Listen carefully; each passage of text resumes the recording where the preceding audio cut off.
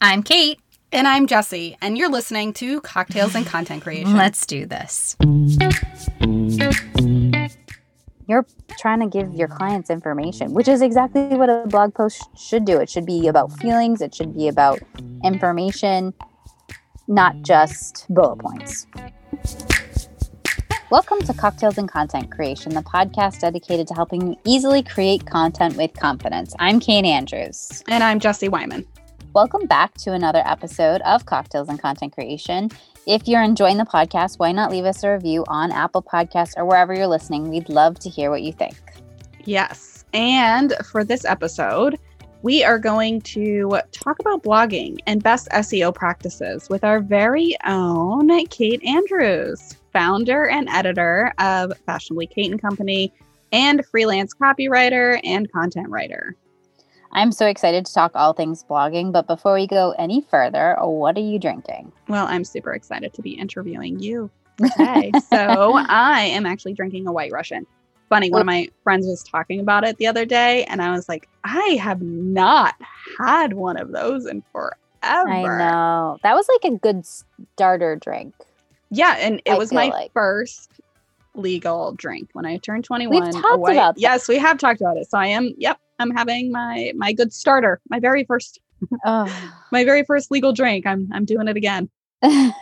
Well, you know, things come round and round. I mean, those go down. So I think the reason why they're a good starter drink is because they go down so easily. So easy, so smooth. And it's, even though it's still like, you know, I do it on ice, even though it's like a colder drink and we're, you know, recording this in the dead of winter, it still feels very warm, maybe because it is a little bit heavier with like the cream in it. I totally agree. And the coffee gives it that like roasted flavor. I don't know. Now I really want one. Yeah.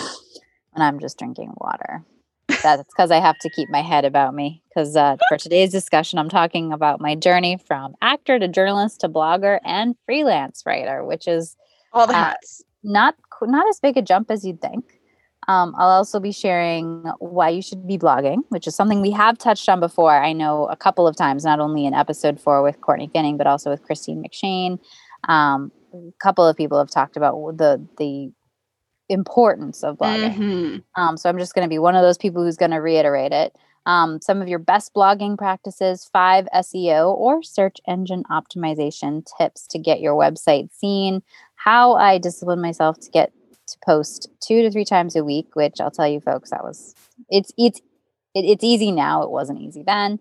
The things that every blog post should include, and why blogging doesn't have to be a chore because, you know, Jessie knows the secret to that. Well, I mean, you have to shift your mindset into thinking that it's not a chore. It's actually part of your strategy. And we'll dive into that. Exactly. But in 2020, small businesses that updated their blog regularly, did you know, generated 126% more leads than businesses that didn't blog, which is pretty impressive. And even better, 61% of consumers who made a purchase did it because they saw a blog post, which is also those amazing. Numbers shocked me. Amazing. The other thing is that I saw the firsthand effects of blogging when I started posting twice a month for my own photography business last year. And I saw a 300% increase in visitors to my website. So that was a huge, huge improvement. And you, Kate, have been a big part of that.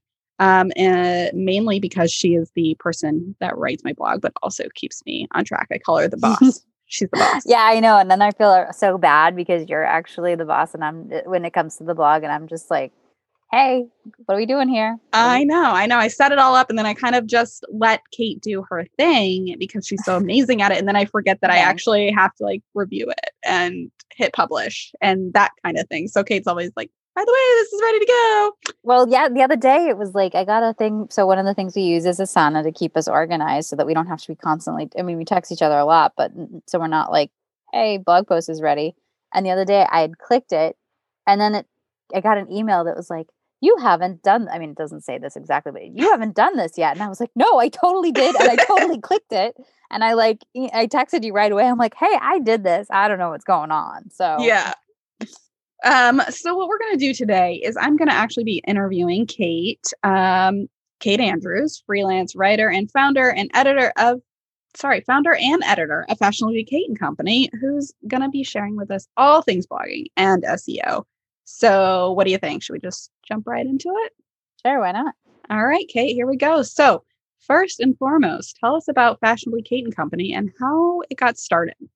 Well, first off, it was and we've talked about this. I know we talked about this with Ashley Mason in episode 8, because I started off my blog in a similar way, although she started off much earlier.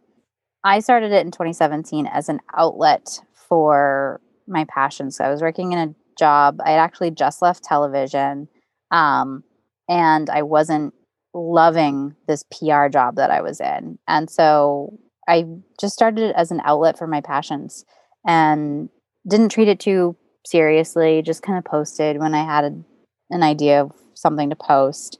And actually, if you go back and look at Fashionably Kate and Company, like any articles I actually posted from 2017, I think I deleted them because photography was bad.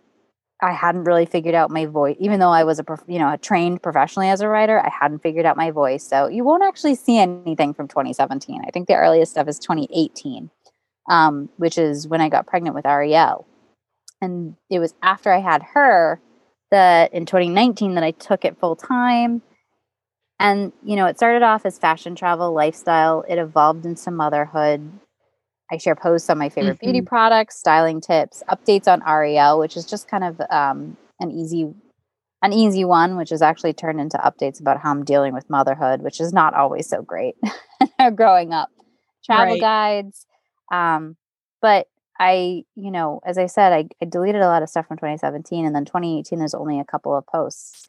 It wasn't until I actually started writing for you, Jessie, that I really dug into it and started posting 2 to 3 times a week. Yeah. And that's been fun. I think your path is very similar to a lot of other creatives in that you started it as like a creative outlet. And I remember when you started it, you actually like, I'm really doing it. And you got your website and it was great. And you'd started, is that around the same time you started your Instagram as well? Or did you start that first? You started that first, right? I started the Instagram like in 2000, like right when Instagram started. People were like whispering about this thing. And I was like, oh, this is funny. And I was one of those people that was like slapping a picture of my cat with 5 different filters on it and everything. So I think I started I started taking the Instagram seriously in 2017. Yes, that's right. Yeah. But I remember you launching this and it was really, really great because I know you have been wanting to do it. But so you talk about your work with me, but you've kind of always been into writing and into, the world of journalism. So tell us a little bit about how, that really started. How did you really get into it? It's funny because as I said in the beginning, I went to New York as an actor. It's, you can't tell anybody what they should be in life because no, you just can't. And like, as a mom now, I'm realizing more and more, you can't tell a kid what to do. My mom told me years ago, because I had actually written a paper for the Daughters of the American Revolution when I was in 7th grade, and I won the DAR award for Massachusetts. And she was like, you really are a pretty good writer. And she was an English major. So, she knew correct grammar and all this kind of stuff. She was like, you really have a knack for this. And I was like, no, I'm going to be an actress. And that's that.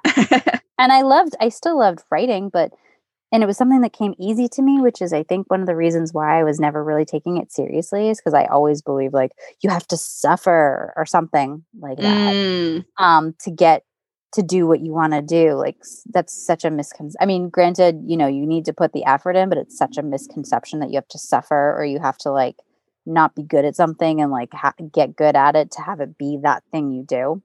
So, my mom had been telling me this pretty much all my life, but I was going to be an actress in high school. That's all I basically focused on is acting. And then I get to New York City as a freshman in college.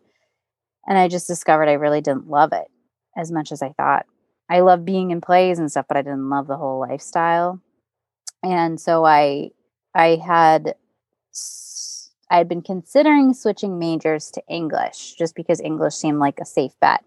And I took a couple classes, and one of the classes I took, this professor, and I think I've talked about this before on this show, one of the professors gave us an assignment that we had to go to a play, and it was talk radio, and we had to write a review on it. And when I wrote it, not only did I get an A+, she wrote on my paper, like, she's like, you really should consider doing this for a living, studying this. And so I ended up applying for journalism school at Emerson College, which happened to be right next door to where you worked at the times, which funny enough. Went to Emerson as a print and multimedia journalism student. 2008 was the year before I graduated from college, when the economy went sour. So I went back for my master's in broadcast television journalism. Ended up at a small station right after that as a TV producer, news anchor, reporter, and I loved it. And then I decided, I'm going to go big time. And so I jumped onto a local news station in Boston, much bigger market, more mainstream media. And I absolutely hated it. I hated capitalizing on people's suffering and sensationalism. That just wasn't what I got into the game for. Yep. And so then I don't know why I thought this was a good idea. If I didn't like capitalizing on people's suffering, why would I want to go to PR? But I did. And that's why But PR, when you think about PR, a lot of, or at least when I think about it, it's like supposed to make you feel good. It's supposed to make you, usually when there is bad PR, but there's also, intentional good PR. So maybe. And there definitely is that section of it. And for people, I'm not saying PR is not a great job. I'm not saying that people that do PR are all terrible people. That's not the case. There's some really great people out there working in PR, and they're doing it for a good reason. I mean, when you see somebody out there talking about children's hospitals and obviously great organizations, they're doing PR. It's not like it's all evil. It's often called the dark side of journalism. A lot of time it isn't. It's just, it has that rap because so many times when people talk about PR, they think about cleaning up a mess. And that's mostly what I was doing in this job, is that it was for construction projects and everything. And, basically basically people weren't doing their due diligence and then like informing people about what was going to go on in their neighborhoods. And then the people would complain and we'd have to go out there and like, oh, sorry, mea culpa or whatever. So it just wasn't fulfilling personally. Yeah. And so I stuck with it. But then when I had Ariel, I just realized that how could I go back to a job that I was feeling, there was a lot of other stuff going on there. And we've talked about that, like sexual harassment and all that kind of stuff. That goes into a whole other story. But I just figured even ignoring all of that, I couldn't do something that I hated so much and like come home and take care of Ariel. It just wasn't going to work. So that's why I decided to leave and like go into blogging full time. And then you came to me not long thereafter and you were like, hey, I think it's important to be updating my blog. Would you be interested? And of course I was thrilled. Right. So I remember this specifically. So at the end of 2019, I had made a list of goals of what I would like to do with my business for 2020. And one of the things was really to be more consistent in my blog posting, because I knew the benefits of what I could do for my business. One, just, educating and being, presenting myself as the expert, leveraging the blog as an outlet to show people I really know what I'm talking about, but also to drive traffic to my website and reach more people. So those are mainly the two things. But knowing at the same time as launching my course, I just knew I wouldn't have the time. So I was like, well, no better than the present to start outsourcing. And that was, I debated just trying to Google somebody, but I was like, you know what? I actually know a writer, and I don't know if she would be interested in this, because at this time you were still just writing for your own blog. Yeah. I had no idea if you were going to be even interested in like taking on more work, Mm-hmm. let alone writing for a photographer. But I knew that you knew my business. So I was like, oh, this actually could be good. I'm just And going I to know see if your she's be voice. interested in it. So that No, is and really, it's been probably my favorite collaboration of all times. yeah. I have to say. Oh, good. It's just always, well, The last thing I would have wanted is you to be like, man, I really actually don't like this no, job. no, I No. love that's and that's how I got into, taking on more clients as I realized that, um, and I don't take on everybody like, and we've talked about this before, saying no to people and everything.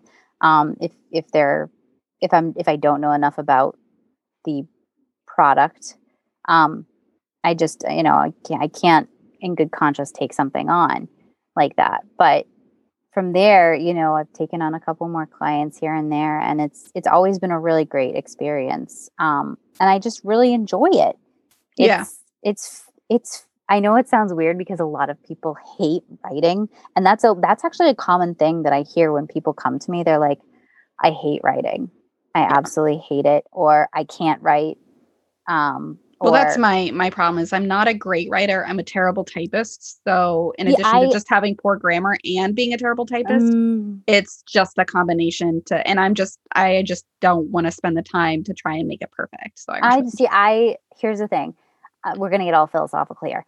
I actually don't think to be a great writer that you have to be great with punctuation and grammar. I think of like, Hemingway, who I'm not a huge fan of Hemingway, but his sentences go on forever and ever and ever. And that, I mean, if you're looking at real grammar and all that kind of stuff, that wouldn't fly. That doesn't fly.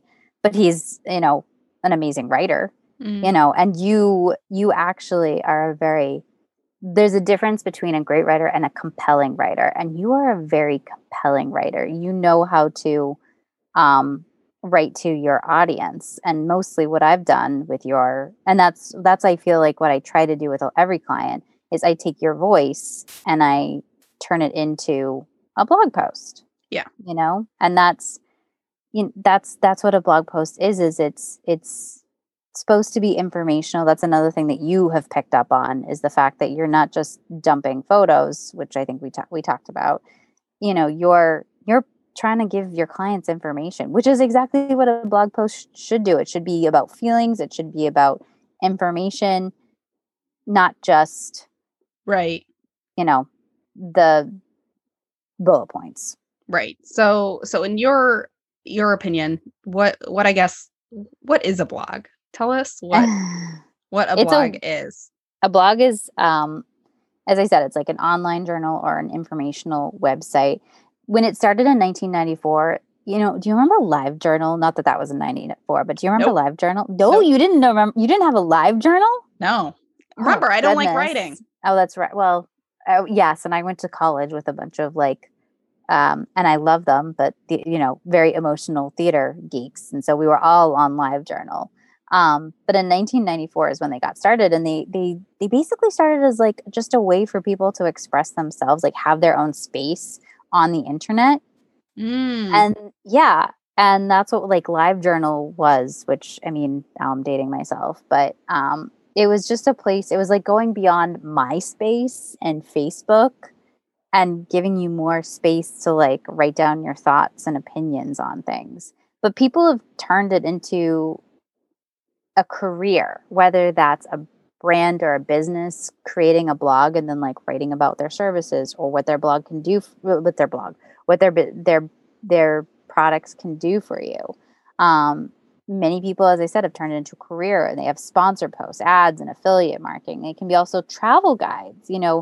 We used to, I mean, I still go to like the New York Times travel section when I do a lot of my planning, but you can also go to blogs that have travel guides. And there are some that are even op-eds, the like websites that we considered op-eds, like, people commenting on anything going on. There's political blogs, it allows anyone to make their opinion heard on any issue, which is why I feel like they're such a valuable part of our world.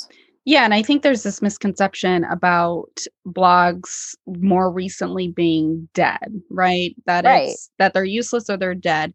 I in the photography industry have seen this interesting shift, whereas a few years ago, blogs probably were considered dead or useless because Mhm. what was happening is photographers were just using it as a dumping ground almost for their portfolio. Yeah. And, just if they were a wedding photographer, just throwing up hundreds of images in their blog and saying, "Oh, here's this wedding from, so and so clients and it was taking place at this place and that place." Like, okay, that's cool, but people want more than that. Like your clients want to know like, okay, great. That's awesome. That gives me an idea of the venue. It gives me an idea of the planner that like you've worked Right. with.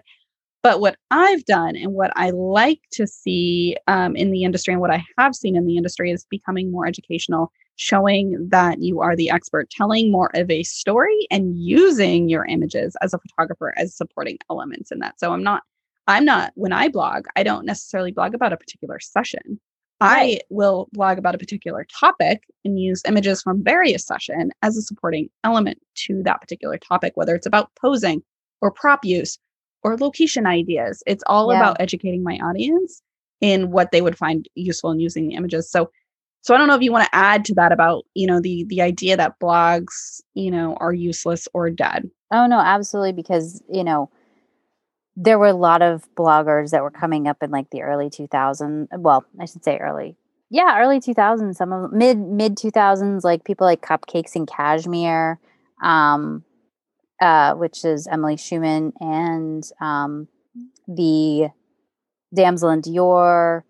Um, oh my goodness, there's so many that started with a blog. Mhm. And then they got really popular, but then social media came around. And of Mhm. course, they jumped on the social media train. Right. And yeah, and So it kind of shifted away from most of them still keep their blogs updated because the whole idea is that, like, and this, I've said this before, we've said this before, we don't own our social media. It could disappear tomorrow. And, then all of that work that we've done can be gone. And there's no way of us reaching our, our audience anymore. right.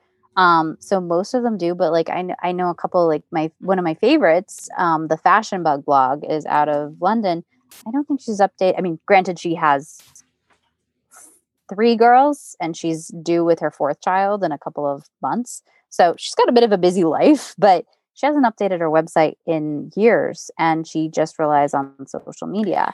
Well, And I to me, I think just feel like you need to keep that your own website alive. I would agree. I would agree for that very reason, but then take it a step further in that you are limited on social media to the amount of characters that you True. can put. So if you're going to have any type of long form content, Yeah. your Instagram post isn't going to be able to tell the entire story. Hmm. You're going to run out of characters in that Yeah. in that caption option. So I think being able to summarize and It's a great recap, marketing tool, to get people to be aware of what's available on your website, but it shouldn't be the only thing that you're doing.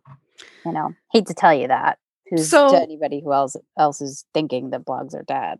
well, and thinking about like what you should or shouldn't be doing, like why should a business or brand, even have a blog and use it? You talked briefly about marketing. Like why should it be part of your marketing strategy? Well, exactly what you said at the beginning, how you notice this huge jump in site Mhm. visits. You're a small business in the Boston area, Mhm. but seeing that kind of number for you, that was huge. Yeah. And, especially I feel like as I said, everybody should be blogging, every major business, and I think you'll see a lot of major businesses actually do have a blog. Maybe they don't have to worry as much about traffic, so it's not updated as often as a lot of other ones. But if you have a small business, getting people to your site is key. And Mhm. blogging, keeping your website fresh, and that has everything to do with like search engine optimization, SEO. Getting people to your website is going to make them aware of your services. And, again, social media can be great in helping get people to your website, but you should also be trying to do it without it, if that makes Right. sense. Right. So that's sort of that was one of the reasons I really wanted to start my blog is to get that traffic to my Hmm. website. And, the SEO was a big piece of that. And I wanted to be able to show up high in the rankings on Google for like Boston brand photographer or Boston Hmm. branding photographer. And now I do show up. I think Yeah. I'm number one for Boston brand photographer. And it wouldn't have been possible. At least I believe it would not have been possible if I wasn't blogging regularly and making sure that, I was using all the best practices, AKA you are doing all the things for me behind the scenes. So why don't we, dive in a little bit about that? A big part of blogging is the SEO, the search engine optimization. So what can you tell us and what have you learned about that piece of it since you started blogging for yourself and for your clients? So when I first started out, I didn't know anything about SEO. I just was like, because I actually, funny enough, sorry, I actually started a blog in 2011 where it was just like, it was kind of like the whole idea of just writing down my travels. And I knew nothing about SEO, and you won't even find that blog anymore because I don't even know how to log into it. I don't even remember the web. I think it was like Have Kate Will Travel or something like that. um I love you it. know Love I it. yeah, so I knew nothing about it. Most people who start a blog or even their website, that's the whole thing. Most people who start a website or a blog don't know anything about SEO, and they think like just because it's out there on in the universe, it's people are going to come to it. They will And build, if you build it, they yes, will come. exactly, and that's totally not the case, and you can totally invest in you know, marketing courses. And if you really, no, not marketing, but yeah, marketing, because marketing actually is talking about SEO. So you can totally invest in courses on SEO and marketing, and that will really make you an expert. But it can be overwhelming. And So I know you have five specific things that are five actually specific, really, really easy. You were just about to say like yeah. it's super overwhelming, but like let's break If it you, down. yeah, if you break it down, it's plan your keywords. I use Google Keyword Planner, but you can also use Uber Suggest has a keyword planner, and there's a bunch. Moz, I think that's how you say Oh, it. I haven't Moz heard has, that one yet. yeah, they all have keyword planners. So basically, like for me, I plug in the other day actually I'm writing a post right now on being blonde, which seems like a really weird thing. But what it took to get me to this white blonde that I have going on right now, which probably won't even be the case by the time we release this episode, because I've just changed it up so much. And I'm right now I'm working on putting it together. But what I'll do is I'll go in and to my keyword planner and I'll type in, blonde hair platinum and press enter, and you get tons of keywords. And so you go through the list, and I know on the Google Keyword Planner, it's really easy. What you do is you just check them off. And then there's like this little box that you can push copy. And then I put them in my content planner. And That then is amazing. yeah. And then what it does is I just bring it into the document and that I'm working on Google Drive. And because Google Drive is my fave. And as I'm writing it, I try to, I mean, obviously there's going to be some random stuff that you're just like, how am I ever going to fit that into the text of my blog? I try to fit it into the text of my blog. It doesn't always 100% work that well because, as I said, you can get like for you, a lot of yours is like, as you said, Boston branding photographer, Boston photographer. How are you going to search that, like put that into your website? Right. Which is the next step. Take those keywords and you add them as alt text or title or whatever your website uses for your images. Yes. This one I do Yeah. know, but I'm going to let you explain it. So, well, and especially for photographers, this one's a big one because if you because you put in Boston branding photographer, you'll come up on image search. So if you go into Google and you look up an image and you put in Boston branding photographer, because you have so many images on your website that relates to Boston branding photographer, you're going to come up and a bunch of your photos are going to pop up, which has happened for you. Yes. So that's another way you can use those keywords. That's number 2. The third one is, again, using those keywords and you change your meta description in Slug. This is one I especially didn't understand with the meta description. So the meta description is when you search something on Google or Bing or whatever, you get the website title, which is like your post title. But that can even be like about me. This is not just for blog posts, by the way. This is for all of you should be doing this on all of your website pages. Changing your meta description so that it's not just blank or your first paragraph. You can certainly use pieces of your first paragraph, especially if you're using those keywords correctly. But you want to change your meta description so that underneath that title on your Google search page, it actually has like a good summary that includes a couple of your keywords in that meta description, so that people will not only know what the post is about or know what the page is about, but they'll know that that's where they want to be going to if that's what they're looking up. Same And thing so with this is done for like your blog, right? Like on the blog post page, right? So yeah, you can do this on actually any page on your website, or you should be able to do it on any page of your website. I see Decoy. Hi, yes, Decoy. he was wanting to be picked up. Oh, I see my cats are outside and just meowing at me like crazy. So I know that feeling. Okay, so and then the other thing is slug. Alt text, meta description. Okay, the slug. Yeah, tell us about. So that's part of the meta description.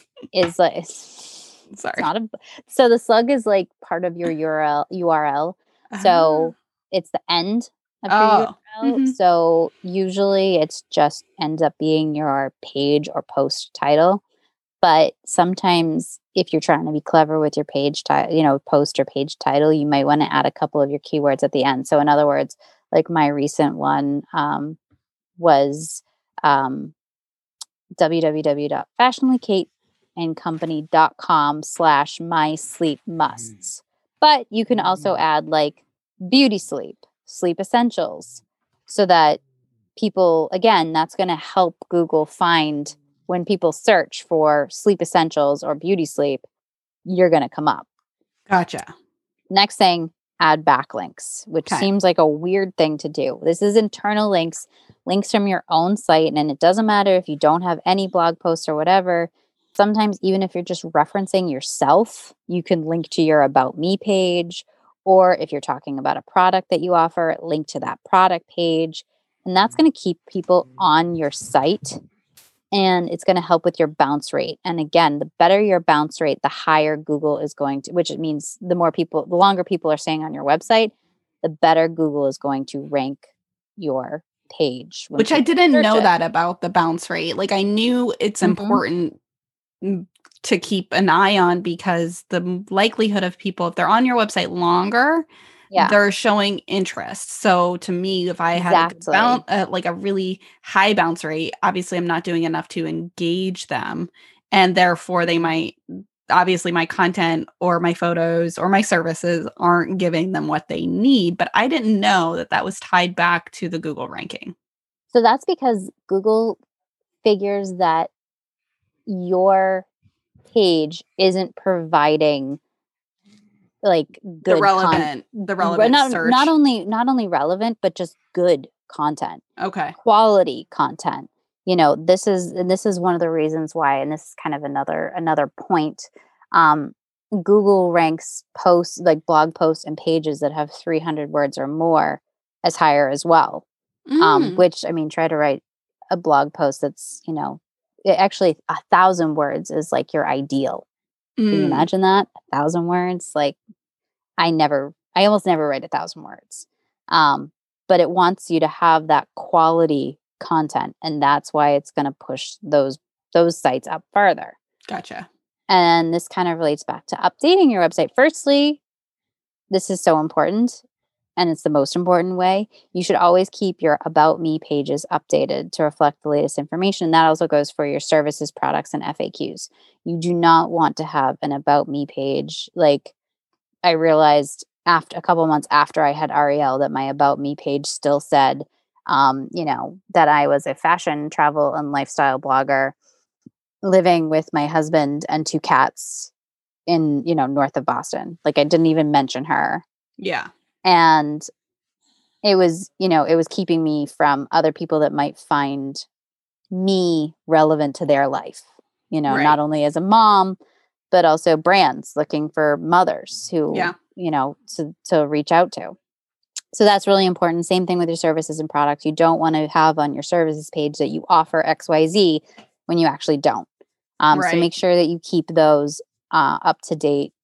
It sounds so obvious, but it sounds so obvious. But I mean, as I said, I'm supposedly supposed to be an expert on this, and I screw up all the time, know. And it can be a lot of work. we've actually talked about the idea of updating your website as part of your batching content. So, maybe someday you just take some time and you make sure that your about me and all that is updated. Right. The other way to do this is, as I've harshed on, blogging. Mm-hmm. Keeping your website fresh means that search engines are going to actually rank you higher. Now, it doesn't mean you have to blog 2 to 3 times a week like I do. But if you can get on a regular schedule, and I mean, like, as you said, you're doing 2 times a month. Yeah. 1 time a month even. As long as you're keeping, a schedule, Google is actually smart enough to figure that out. And they're going to realize that, okay, so and so is blogging or is refreshing their website every single month. This is a website that has got new information on it, and they're going to push you up to the top. So there you go. That's so interesting. So in my course, where I teach, brand photography, that is one thing I recommend that they do as part of their overall sort of strategy funnel to get clients is blogging as a way to reach them. And to your point, yes, get on a schedule, whether that's 1 time a month or maybe once every 2 months. Maybe start slow and see how it goes. Just do it regularly. And don't, I started, as I said, I really started getting more regular about it last year when you came to me, because I feel like my juices started flowing a little bit better when it came to like, okay, this is how we get back into it. And I started twice. I was doing it like once a month. Then I started doing it twice a month. Then I was starting to doing it, once a week. And I added and just don't get to a point where like you're doing it every day or whatever. Just for the sake of doing it. Just for the sake of doing it. Again, you want to make sure that you still have that quality content out there. Just because you're blogging every day, if you're not blogging something that's actually relevant to your audience or has some value to it, and you've spoken about value, Google's not gonna overlook that part. So that leads me to my next question. So we talked about the 5, SEO things that you can do to help build, incorporate into your blog, like as a holistic approach. But what should a blog post actually contain? What are the things that you should be including with every single post that you write? So beyond the obvious, which is, and I laugh at this, correct grammar, punctuation, and spelling, you should have a clear purpose and a distinct voice. But the 3 things that you should definitely have are great images. People are not going to want to go to a blog post and just read a ton of text and not have anything to break that text up that's pretty to look at or interesting to look at. Right. It's just not going to happen. And by the way, Jessie is my go-to. So, for anybody in the Boston area, just saying, use your best SEO practices, those 5 things that I talked about, because that, just because you write a great blog post, if you don't insert those keywords, if you don't insert a meta description, if you aren't blogging on a semi-regular basis, nobody's going to find you. Well, what's interesting is you can use that as a checklist for your blog. Like on it, maybe you can create a little checklist to include into the show notes. That's a good idea. Just a quickie to give our audience. So every time you write a blog post, you have your own internal standard operating procedure. Check. Do you have your keywords? Do you have your alt text? Do you have your meta description and slug? Do you have your backlinks? Have you updated your website? Yeah. And if you don't know where all of this stuff is, like your meta description and slug and stuff, it's just take some time and poke around in your website, because you will find it. And maybe it's called something different. And, you can actually go onto your servers or website hosts about pages or information pages, and they should be able to tell you, like, okay, like I know Squarespace, it's not called meta description, it's called SEO description. It's also not alt text, it's title for a photo. Exactly. So it might be called something different. That's why I'm trying to give definition so people understand. I mean, people can just Google for their specific host. Exactly. We're all capable human beings. Last thing is a call to action that is personal. So, don't do the same one every single time. And, if you want people to go to your Instagram, tell them to go to your Instagram. If you want them to get on your email list, tell them to get on your email list. but do it in a way that encourages your audience to reach out to you in some way, because you want to essentially create a community. So you're no longer just this faceless personality behind a screen. That is what's going to keep people coming back to your Right. website.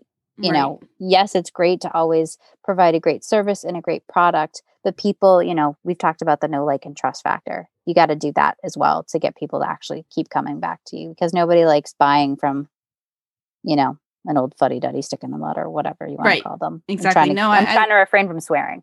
I love that. I love that because so for us, I know that sometimes it's like get in touch, sometimes it's download my new guide or do something. You usually Check just don't want out to be like, your okay, caption bye. ideas. No, you want to make sure that, and a lot of times I'll end it with a question like, you know, again, we're recording this in February, so I've done a lot of Valentine's Day posts, and it was my latest one that's going to be posting is last minute Valentine's Day gift ideas.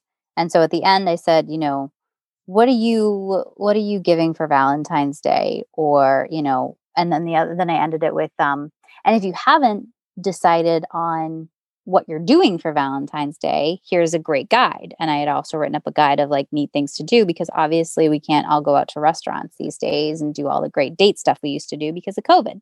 Right. So, you know, calling them to, you know, click on to another part of your website where you have more information, or comment, or join your email list. Those are all great ways.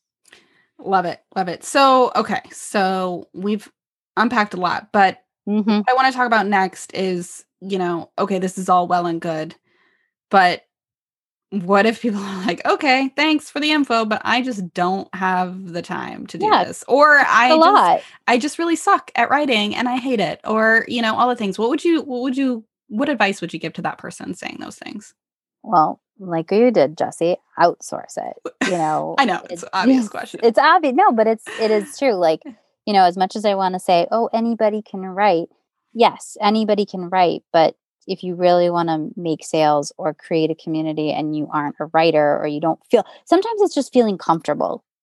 You know, sometimes it's even just hiring somebody out to show you how you can write a blog post, because some people feel very vulnerable writing and putting something out on the internet there. So you can even just start by hiring somebody to help you out, like with almost that. like a coaching lesson. Yeah. Maybe write one for you, and then they could explain, this is How how they I do did it. it. This is what you need to look out for. Here's your checklist. You want to put Build your a best foot template for you. Exactly. And you want to put that best foot forward with your blog, because this is supposed to be where people get like the intimate details, more information than just like a product page or a service page. They get to know you.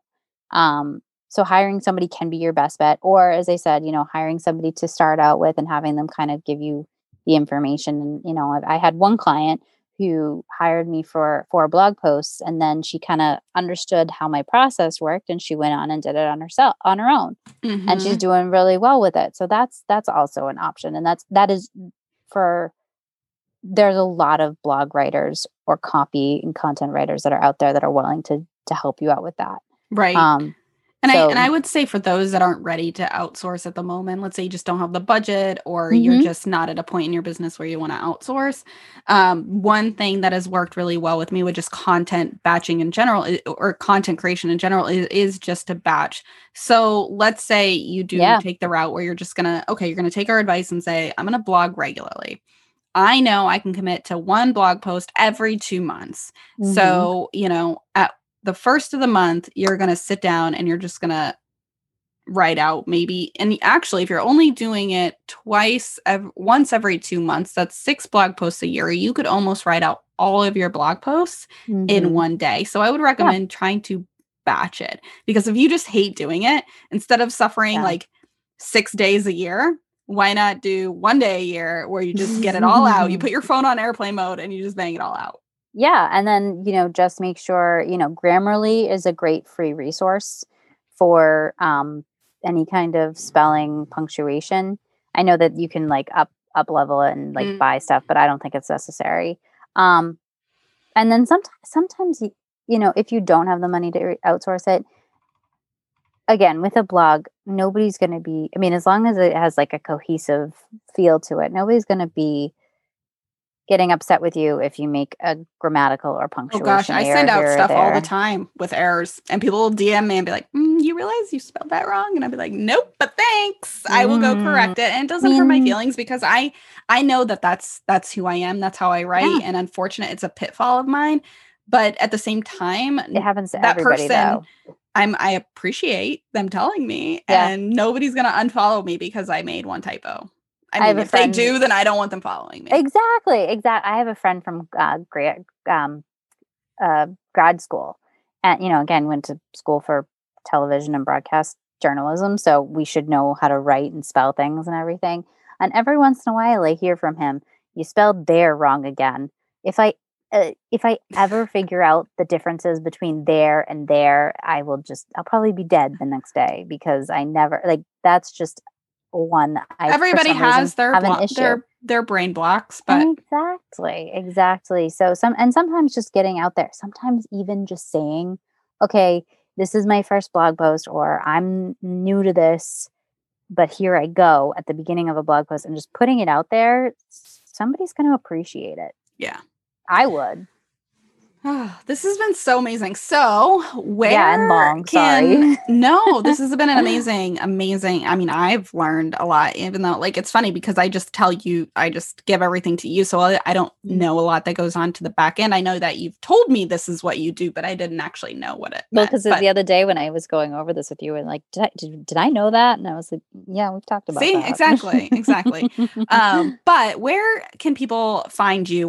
Can they read about your blog and possibly learn about any of your freelance services? Sure. So fashionablykateandcompany.com is where you can find out more about me and look at my posts. But you can also check out, I have a portfolio underneath my About tab, where you can see more of my freelance work. A lot of it featured from Jesse Wyman's blog, Jesse Wyman Photography. Yes. I almost should put, like, where can they find you? JesseWymanPhotography.com. Well, you're also going to be blogging for my new website that will be launching soon. Yes. So we're excited. I'm excited to have you sort of bridge both of my brands. I'm really excited about it.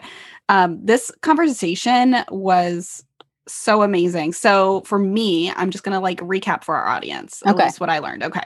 So the 5 SEO tips for your website. You want to plan your keywords. So use that keyword planner. Google has one, Ubersuggest. You're then going to make sure that all of your images have that alt text keywords plugged in. So you're going to have to figure out whether they call it alt text or just your title on whatever website platform you use.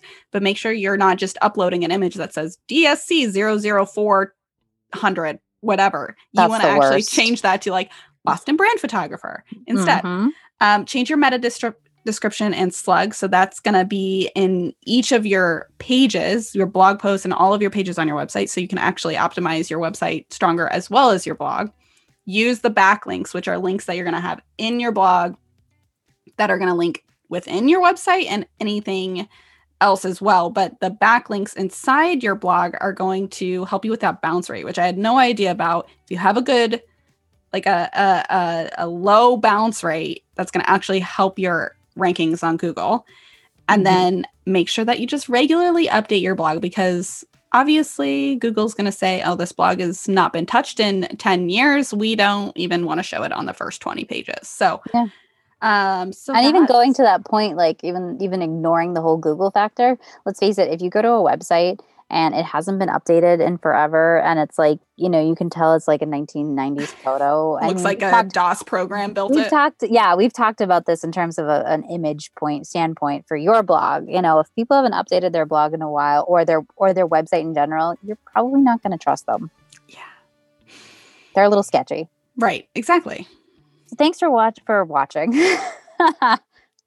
That's back to my TV days. Thank you so much for listening to Cocktails and Content Creation. If you want to check out the show notes, head to cocktailsandcontentcreation.com. Make sure to join our Facebook group. We'd love to have you over on Cocktails and Content Creation community. You can follow us on Instagram at Cocktails and Content Creation, and we'd love it if you'd leave us a review on Apple Podcasts or wherever you're listening. We also would love to hear if you have any guest suggestions. You can email us at cocktailsandcontentcreation@gmail.com. I'm Kate Andrews, and you can follow for like the millionth time on the show. I know. And you can follow me on Instagram at Fashionably Kate & Co. And I'm Jessie Weinman. You can follow me on Instagram at Jessie Weinman Photos, or if you're a brand photographer or a photographer looking to get into brand photography, I am at The Brand Photographer Method. All right, make sure to tune in next time for another great episode. And until then, cheers to your next cocktail. And happy content creating.